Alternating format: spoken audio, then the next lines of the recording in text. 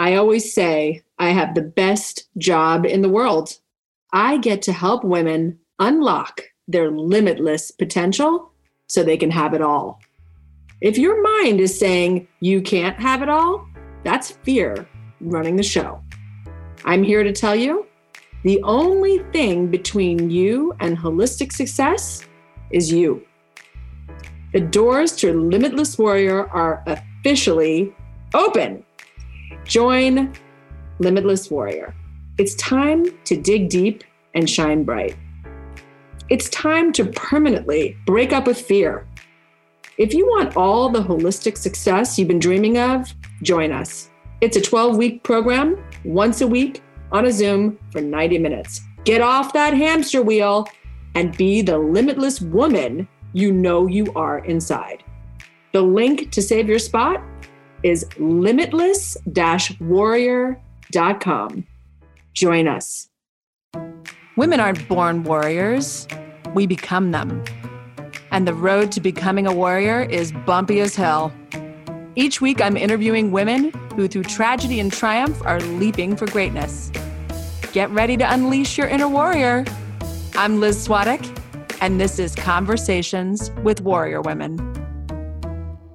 Warrior Women, thank you for joining me today. Well, today I'm going to talk to a recent friend, a new friend, but we're going to talk about when you are making a decision for your life that maybe isn't, quote unquote, the right choice. What do you do when you want a non-traditional life? What does that look like? What about the people who decide they don't want to have kids or want to marry a woman or want to stop having a relationship with someone in their family?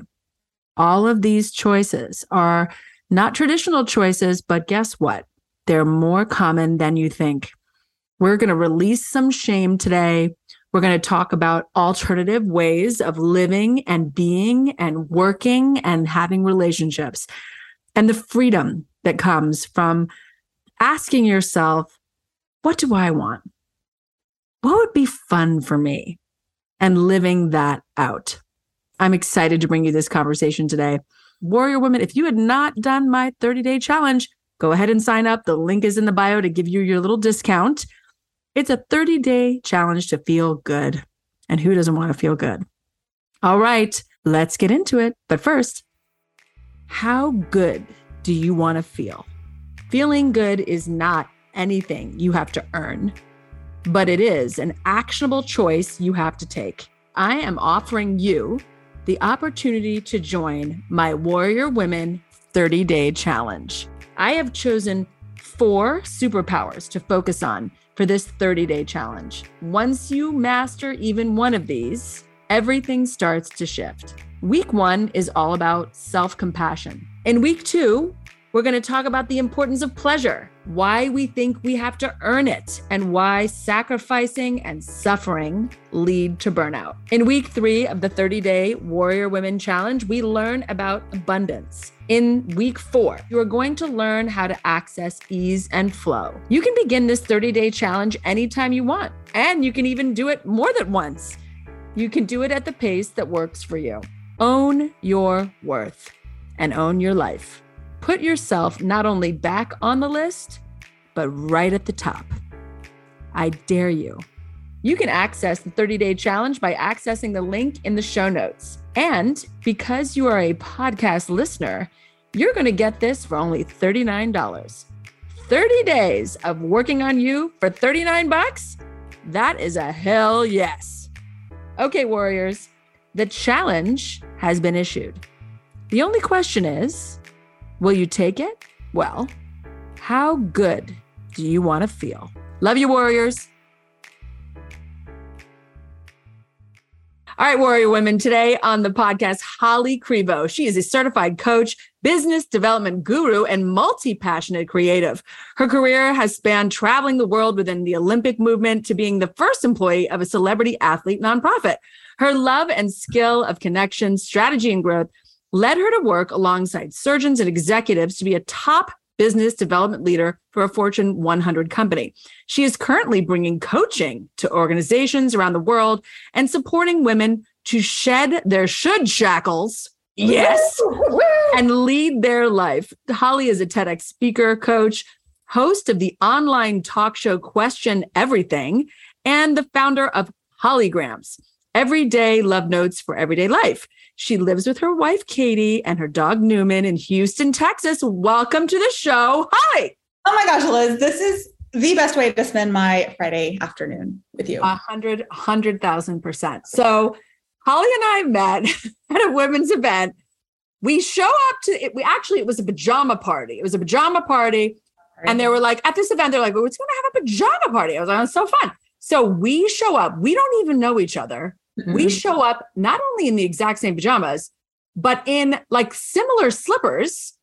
And we literally lost our mind. It was like someone had told us we were blood relatives. This is your long lost sister, Liz. I was like, oh my gosh. We literally lost our minds. And we have turned this seemingly small thing into the biggest thing. We've taken a crumb and made it into a sheet cake, Holly. Oh, and it's a delicious sheet. It's like a 2-tiered sheet cake. It's like a 2-tiered sheet cake, and it's delicious. And these are the tops of the pajamas. I had to. She's currently wearing them. They're a palm tree pajama. You know what? I'll put the link in the show notes because everyone should have these pajamas. They're fabulous, but they're the best. I'm so excited to have you. Since that moment, we've gone deep on so many subjects. I've been on your show, Question Everything. We've really taking this to the next level. I'm so excited about it. So I'm so excited to have you on today, my sister in pajamas. Let's start from the beginning because this I don't know about you. Tell me about your growing up. Any clues to the woman that you are today? Oh, any clues? That's such a great question. So I am from Farmington, New Mexico, small town in New Mexico, Northwest corner, born and raised there till I was 18, left for college, had a younger brother, grew up in, a relatively middle-class family. My parents divorced when I was 14. And I think that's when I started to see, maybe things aren't what I thought they were, right? Which I think that does a great job at my parents protecting us from that. And I think I was 1,000% just a little Holly. It's so funny to go back and because the photos, I always was real boisterous. I love to tell stories. I love to write stories. I love to talk to people. I was chatty Cathy because I just would talk to anybody at any point, right? And I think too that this multi-passionate piece that I know you are, and I know so many women out there are. I mean, I think that was at a young age. I was always I'm going to try this. I'm going to try that. I'm going to try this. Maybe that doesn't work. Maybe I don't like that.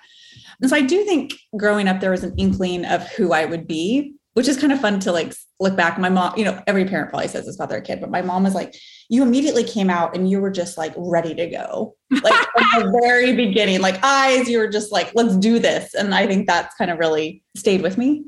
I love that. And I always talk to women, either whether I'm coaching them or just on the podcast, we always talk about how the days of your career being linear are just dead and gone.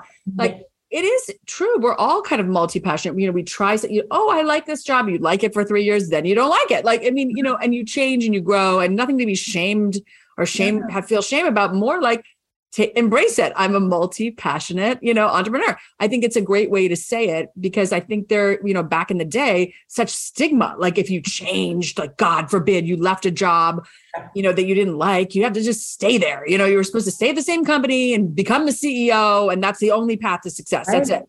And now it's so different. So I love that. I love that you knew that early on and you just embraced it and did that. So you were taught that the American dream consisted of a house with a white picket fence and 2.5 children. Now I have a house. It doesn't have a picket fence. I do have 2 children, so I'm almost there, but you never wanted that. You never wanted that. Yeah. So you were taught that. Of course, a lot of us were raised with that.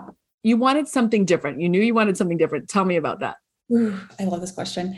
I think we're all maybe not anymore, right? I'm sure your kids are seeing families, careers, opportunities different than maybe you saw, right? Because we just don't see those things, right? And my town was great. I had I had a great group of friends. Overall, I had a really great childhood. It was there was something when people would talk about things that I was that doesn't sound fun. It doesn't sound fun to get married. It doesn't sound fun to have a kid. That doesn't excite me. My biggest, I was I can't wait to move to New York City. That's just what I wanted to do. And I did it when, after college, but it just didn't excite me. And, eventually I think it would come to like terms with my sexuality. Like that was a piece of it, right? That I was like, okay, that's different. I mean, it even took me 11 years to marry my wife. So it was like something, and the kid thing. I mean, I remember like, I don't know the age, high school, talking to my mom and, I was like, Mom, I don't know that I'm going to want kids. And, and she was like, okay, like, that's okay. And I was like, does that make me weird? Like, even then you're like, does that, cause it just didn't excite me. And like an 8 to 5 didn't, I wanted to travel. I wasn't sure what that looked like. And so it was, and also I think the choices, it was a little scary too, because the choices I thought that were different are also very socially stigmatized, right? Like my family was all nurses and I wanted to be, an electrician, or it wasn't, it was something that I was like, wow, like what I want is not, I don't see it. And if I do, it's not super accepted or normal. Something, I'm broken, I'm weird. Like what kind of woman doesn't want a kid? All these things. But I just knew that the thought of not living the way I wanted to just felt extremely trapped and extremely like, I remember having dreams of having a kid, waking up and just being like a panic. And so, and it's interesting, right? Because when you start to make decisions that aren't like other people's, not, it makes them really uncomfortable too. Oh God. Yeah. It's very triggering for people. And so, I've had friends like, I'm like, no, I don't judge you for having kids. You should have all the kids you want. I mean, there's a certain frame that I think are too many kids, but that's just my judgment. Like, 18 seems a lot. So it was kind of like, how do I maintain these relationships when we're kind of on different trajectories, right? Like people were getting married earlier, they were having kids. And I was like, I don't know what this is going to look like.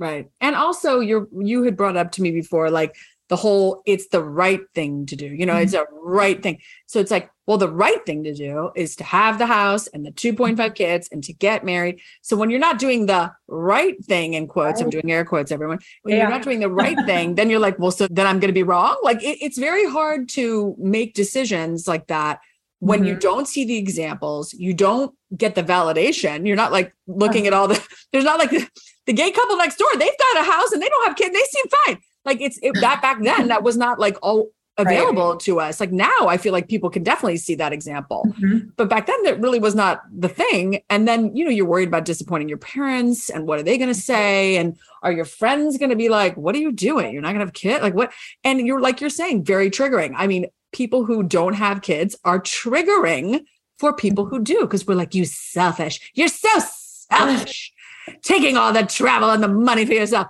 Now I'm like, girl, yes. I love you. So well rested. You're like, not my problem. I don't totally. But like, honestly, it's, that's what life is, right? Is we should all be making the choices that are good for us, not doing and things that are not us, just so we can say we're doing it, quote unquote, right.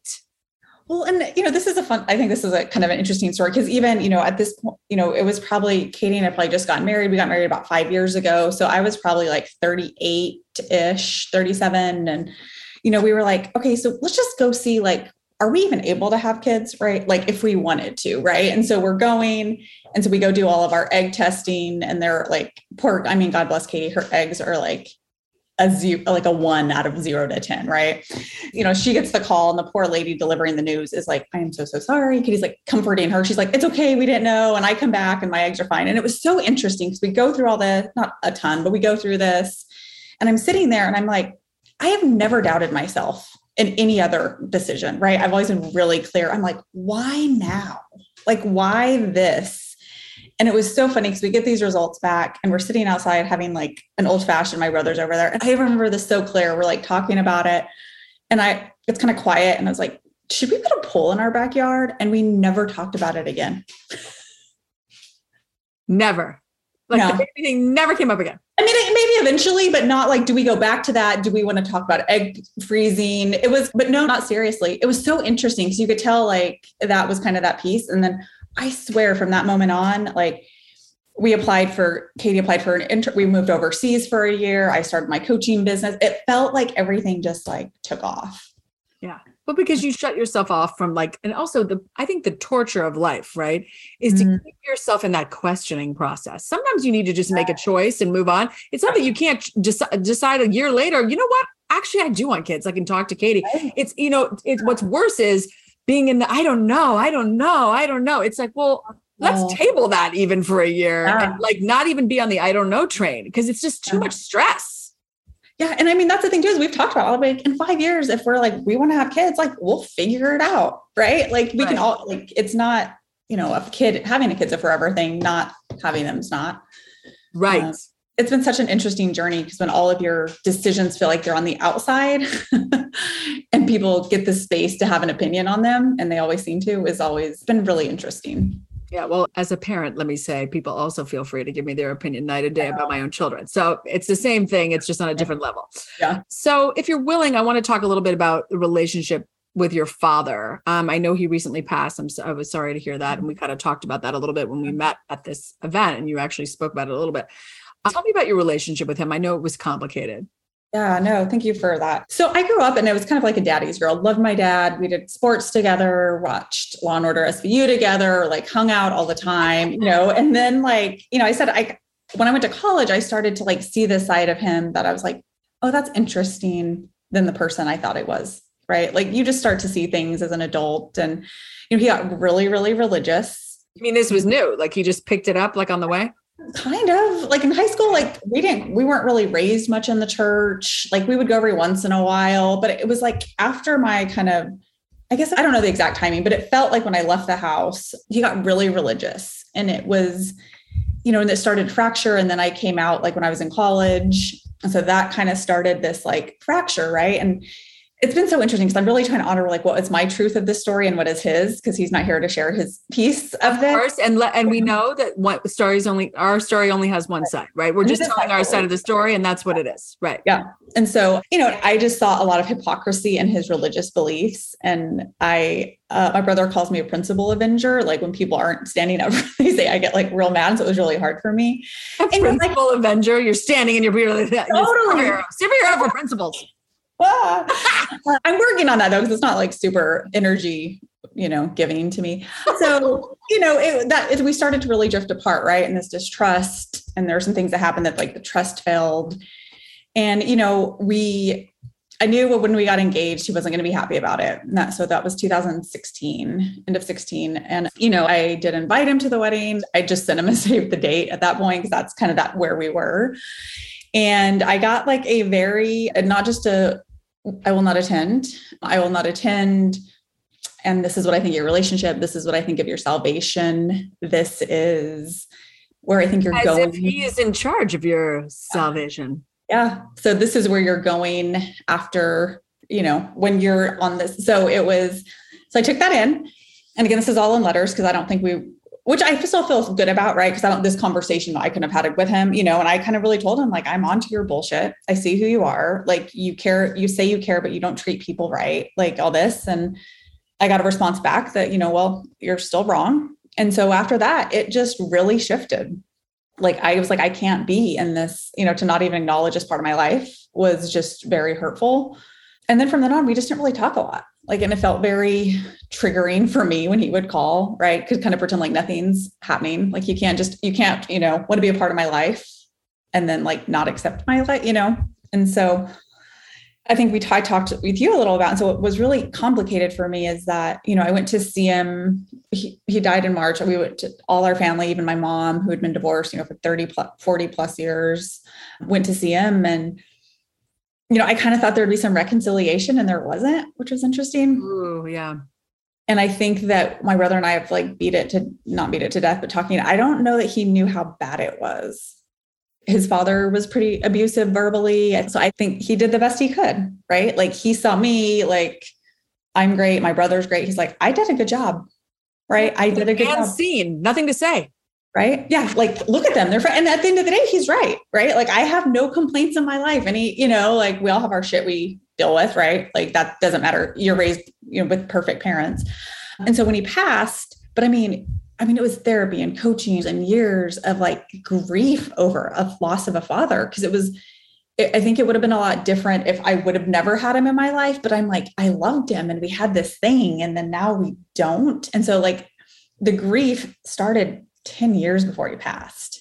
So it almost felt like when he passed, it was almost like a formality almost, which has been hard to like feel or not feel. Cause, I think if it was anybody else in my life, the devastation, I would have felt it a lot more. Yeah. I think it's so hard, these relationships like this. And I've talked to you a little bit about this, about my father and I are not speaking right now. It's not my choice. I don't actually know why we're not speaking. I think it probably has something to do with politics, but I actually don't know. It could not be that. It could be like, he just doesn't feel like it. I have no idea. But my dad has never been the most engaged. It was really me driving the relationship, especially after my parents divorced when I was 16. But, I've said many times, like, if my father were to pass away right now, it would be kind of a strange thing, because in a way, I have reached out to him. I sent him a little text, put a little heart. I love you, Dad.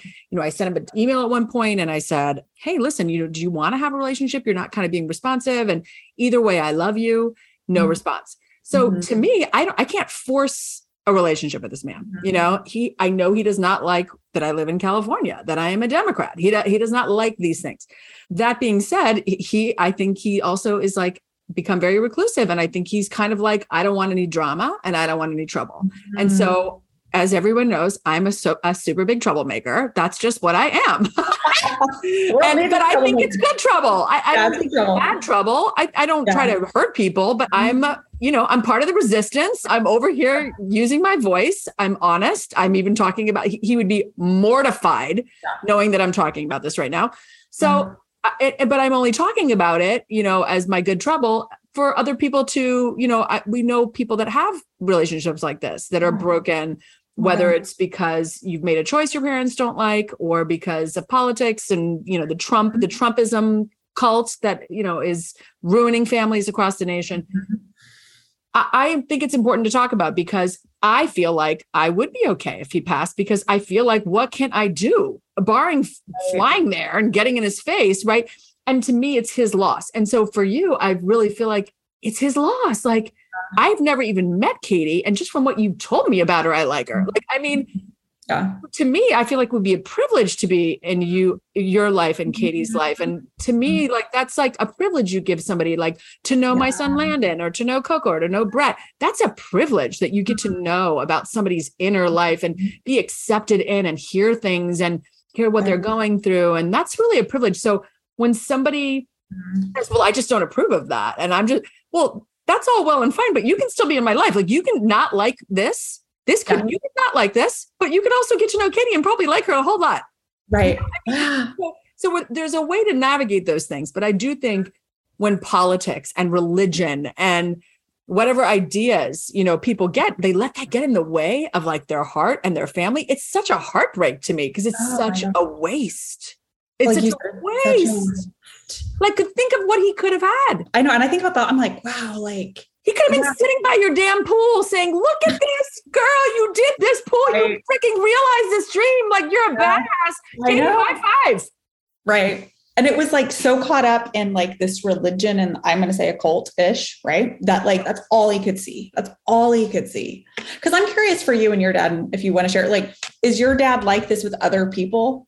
This type of like cutting relationships off? Or does he have other friendships in his life? No. Yeah. No, he doesn't talk to his sister. I don't think he barely talks to my sister.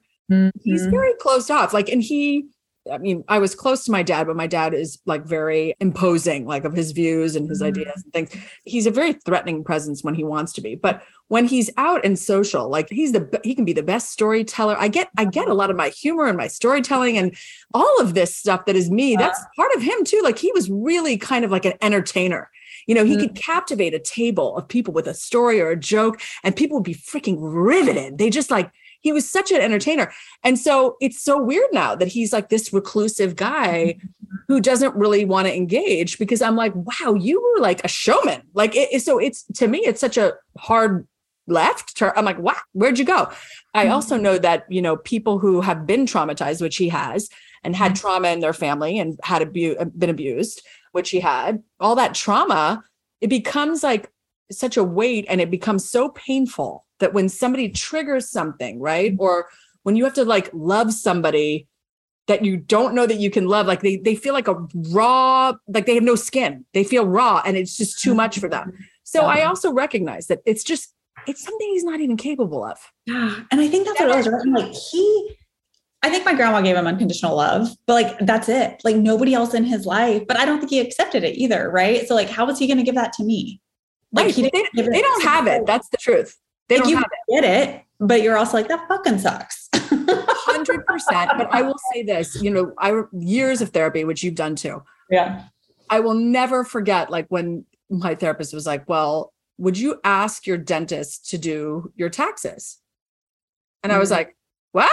And she was like, yeah, would you ask your dentist to do your taxes? I said, of course not. She goes, well, that's what you're asking from your parents. You don't have it. You're asking them for something they don't have. And, further into my coaching, and I really learned that like these parents are giving us the max of what they have.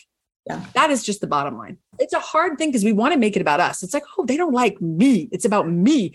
But it's really not about us. It's about that they're giving you the max of what they have, the max of what they're capable of. And it's hard for us to believe because we're like, but look at me. I have this capacity.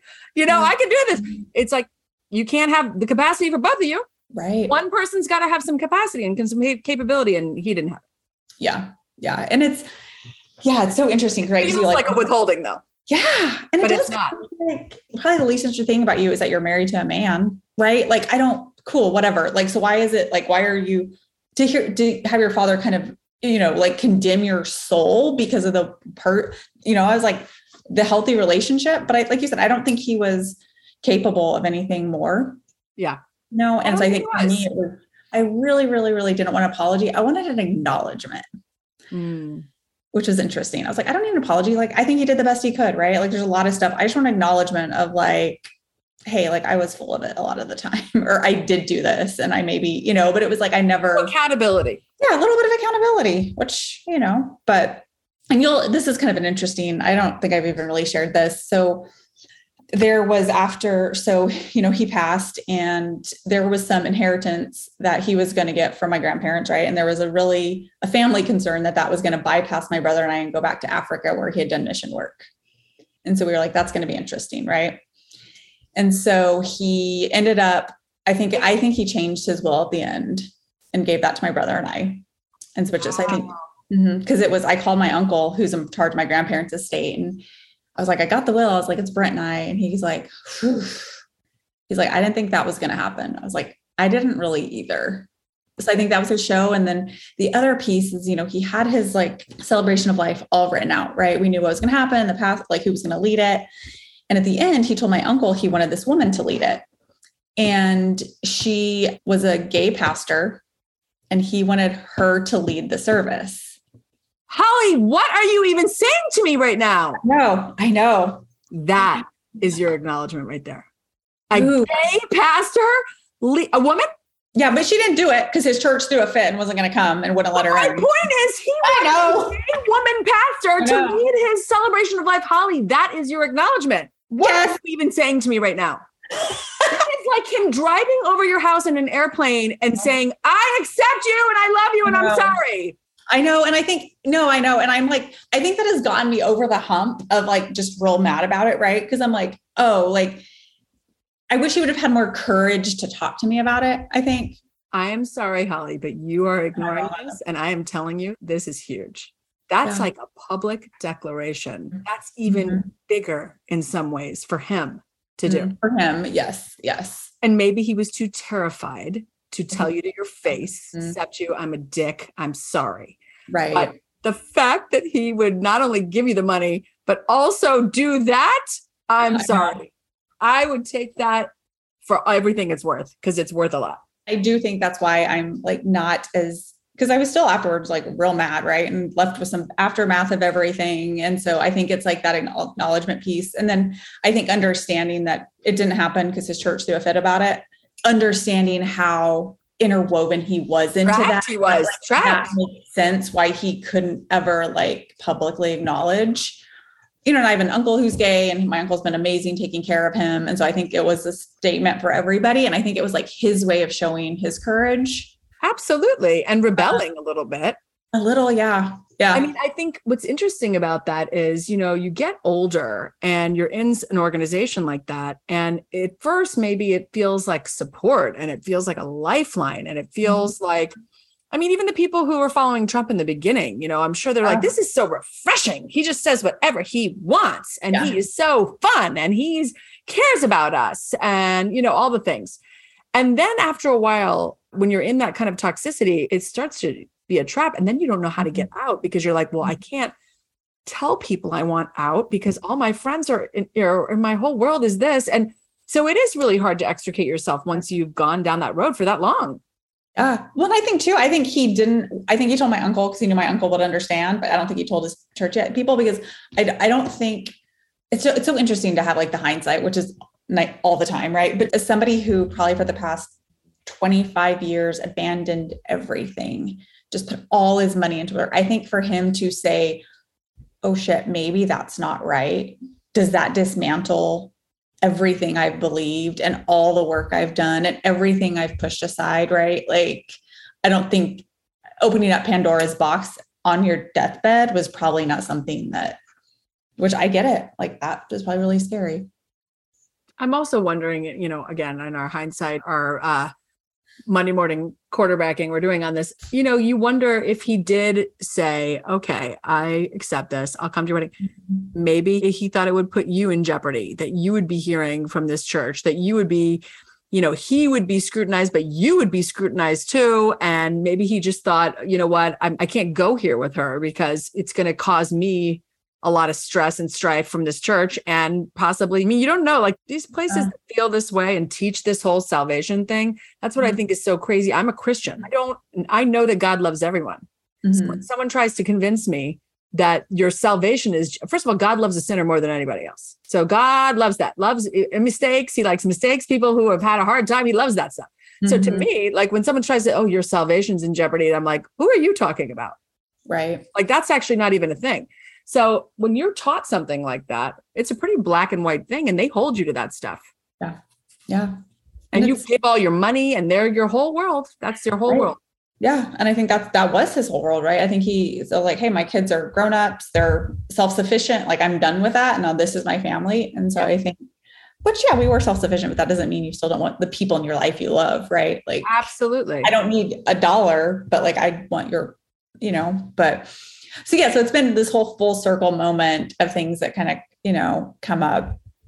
Yeah. And then to kind of hear the celebration of life, hear people like in his church that were really important to him, kind of the same guy, like he was kind of always a little bit of a troublemaker, like he couldn't make, it was just so interesting. You're like, yeah. And even the pastor was interesting. Cause in my eulogy, I kind of like, if you knew us, we don't have a great relationship, right? I'm not going to stand up here and pretend like it's something. And I still honor him in a way that I think he would have been very touched by what I said.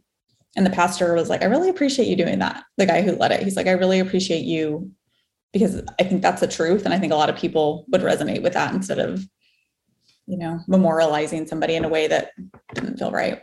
Right. Well, that's good for you because you definitely freed up some other people who maybe are going to go through that. Tell me about this online talk show. I came on and talked to you, but I told you, I joke with you all the time that you're like a reporter. Like I can feel your report. And you even did it to me on this podcast, which is even funnier, which no one has ever done. What about you? Do you think, you literally turned the tables on me. It's hysterical. It's part of your reporterness. Yeah. And I love it so much. What made you start your online talk show, Question Everything?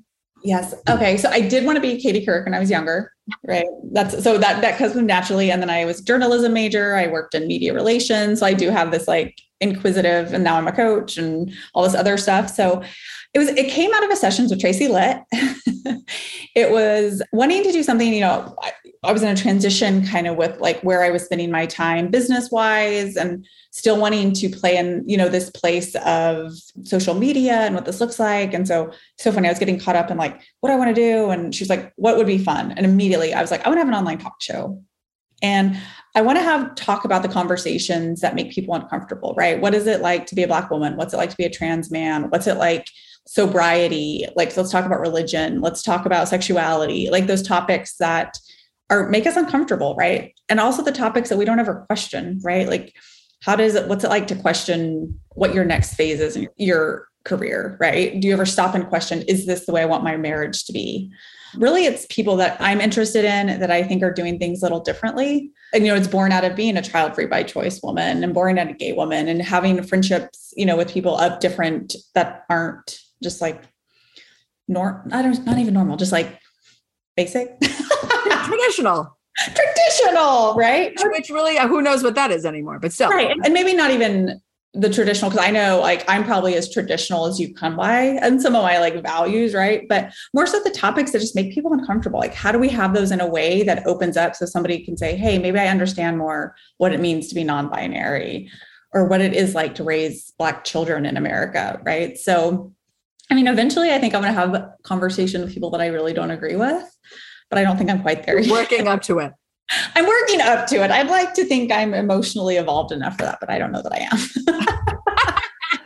I love it. Okay, well, that's exciting. So it seems like your career is going in a whole new direction now. So what made you change directions and what is next for you?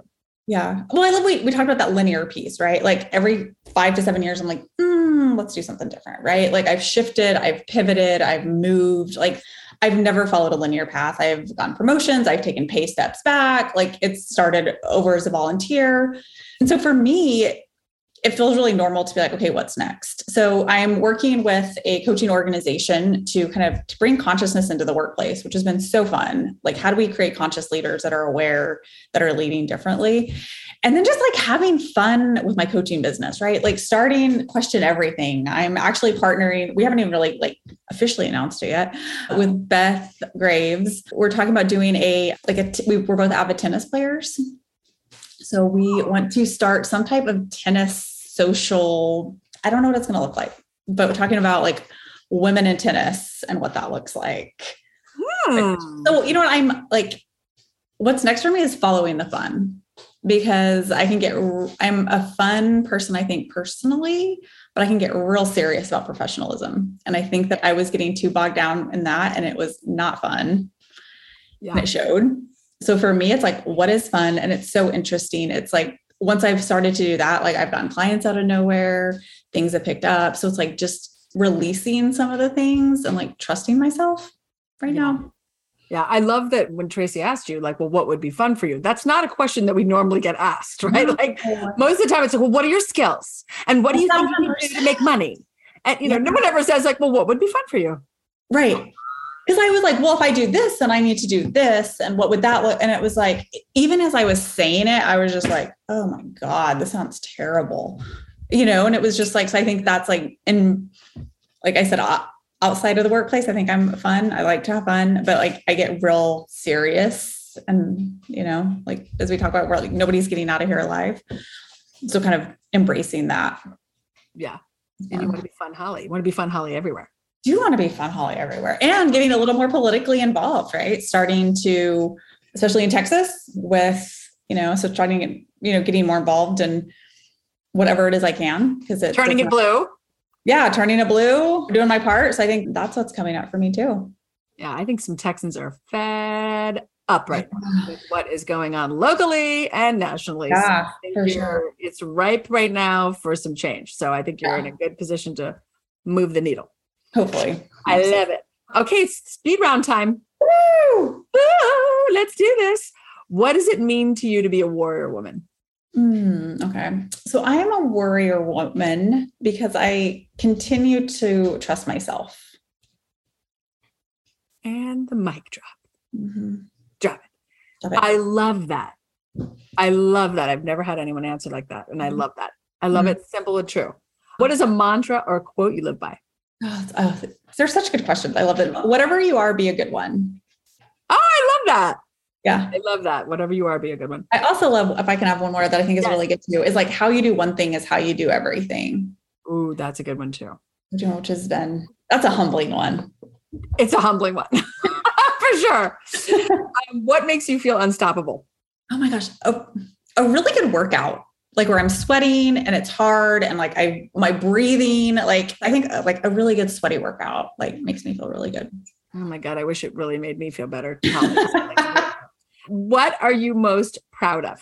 Oh, I would say that my relationships, building relationships is like one of my highest values. And I'm really proud of those I've created through all aspects of my life. And I think I'm really proud of that. Every single person probably says the same things about me. So I think it's a very authentic relationships. I love that. What keeps you going when you're feeling lost? Sometimes a really good night's sleep. So underrated, but so true. Sometimes we are literally operating on such low capacity that we start like crying and we're all upset and we don't know what's wrong. It's like, you're tired. You need sleep. Baby, right? Are you hungry or are you tired? Right. So right. like a good night's sleep. And then I think it's like stopping in and plugging into the things that I have done, when you're lost, you're like, okay, remember what you've accomplished. Remember what you're capable of. So kind of like a review of a history. Yeah. Cause we can tell ourselves a story. I just had a woman today. She's like healing from some trauma. She just basically put it out there that she, was sexually abused when she was a kid and she has not dealt with that. And now she's a grown woman and she has started over the last 6 months to really deal with it and heal it and all the things.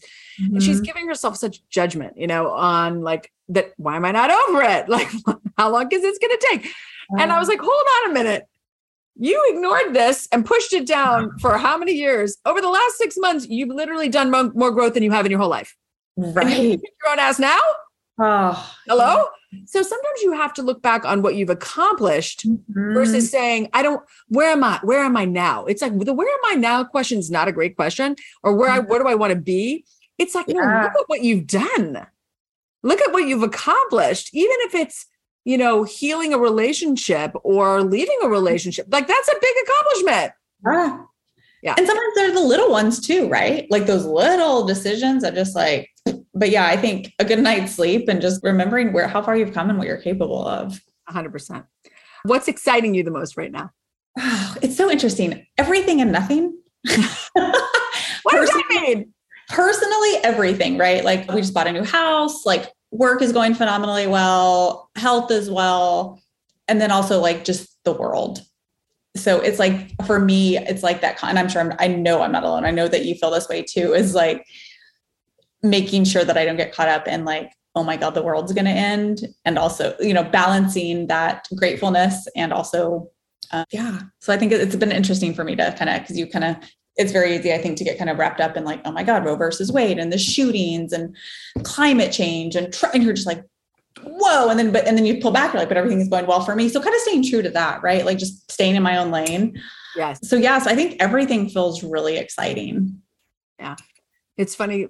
My husband's parents came here and it was my son's 16th birthday. And they did this presentation where they dressed up in the clothes like they had worn when they were 16 and told him, it was amazing, and told him what it was like when they were 16.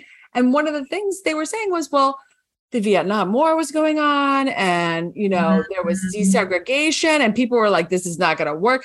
And when I heard all that, I was like, oh my God, this makes me feel so much better. And they were like, why? And I was like, because you had a lot of turmoil and a lot of revolution happening, frankly, and a lot of new things that people were like really upset about or things that they were trying to undo or redo. And I said, it gives me actually hope because you know what? Change does not come like little bumpy, sweet, boop. It's not, that's not how change comes. It's revolution and a lot of dramatic things. So I was like, desegregation wasn't easy. Martin Luther King dying wasn't a good time, but like, look at what that did. So I think it's kind of like, looking at it that from that perspective made it a little easier for me to realize like, oh, look at throughout history, there's just always been a lot of like, there are times when things are super crazy. And as a nation, we're going through these major growing pains. So I feel like, this is a major growing pain. It hurts a little. I think it's going to finally show women that we are the leaders we're looking for. You can no longer sit on the sidelines unless you want this to be this way. If you want it this way, great. If you don't, which is a lot of people in this country, then you are going to have to do something. And I think it's finally hitting home. Once we kind of get over that we've been knocked off our heels to this degree, literally. But I think we're all starting to, get back and realize like, okay, time to get to work. Right. Like, I loved your show with Grace, right? Like, if not us, who? Like, I can't sit there and just like, will save us. And you're like looking around on your couch. You're like, oh crap. I guess that's like part of all me. Right. Like, am I the adult in the room?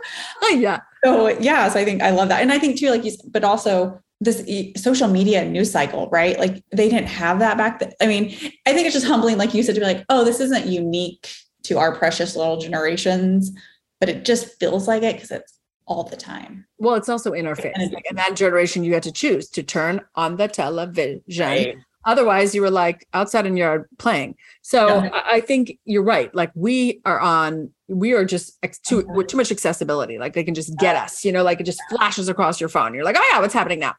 Yeah. So I think, having those breaks, like you're saying, the self-imposed, like go float in your pool, realize you're okay. Everything's all right now. And not everything can be dealt with immediately. Things have to be thought out, planned, shifted, and we're not going to do any good if we're in a panic. So we have to get ourselves to a place where we're calm and peaceful within ourselves so that we can go forward and do things, right? We can't do things from like the crazy place, right? So I think it's important to, enjoy your life, but also be involved and know, that it is you.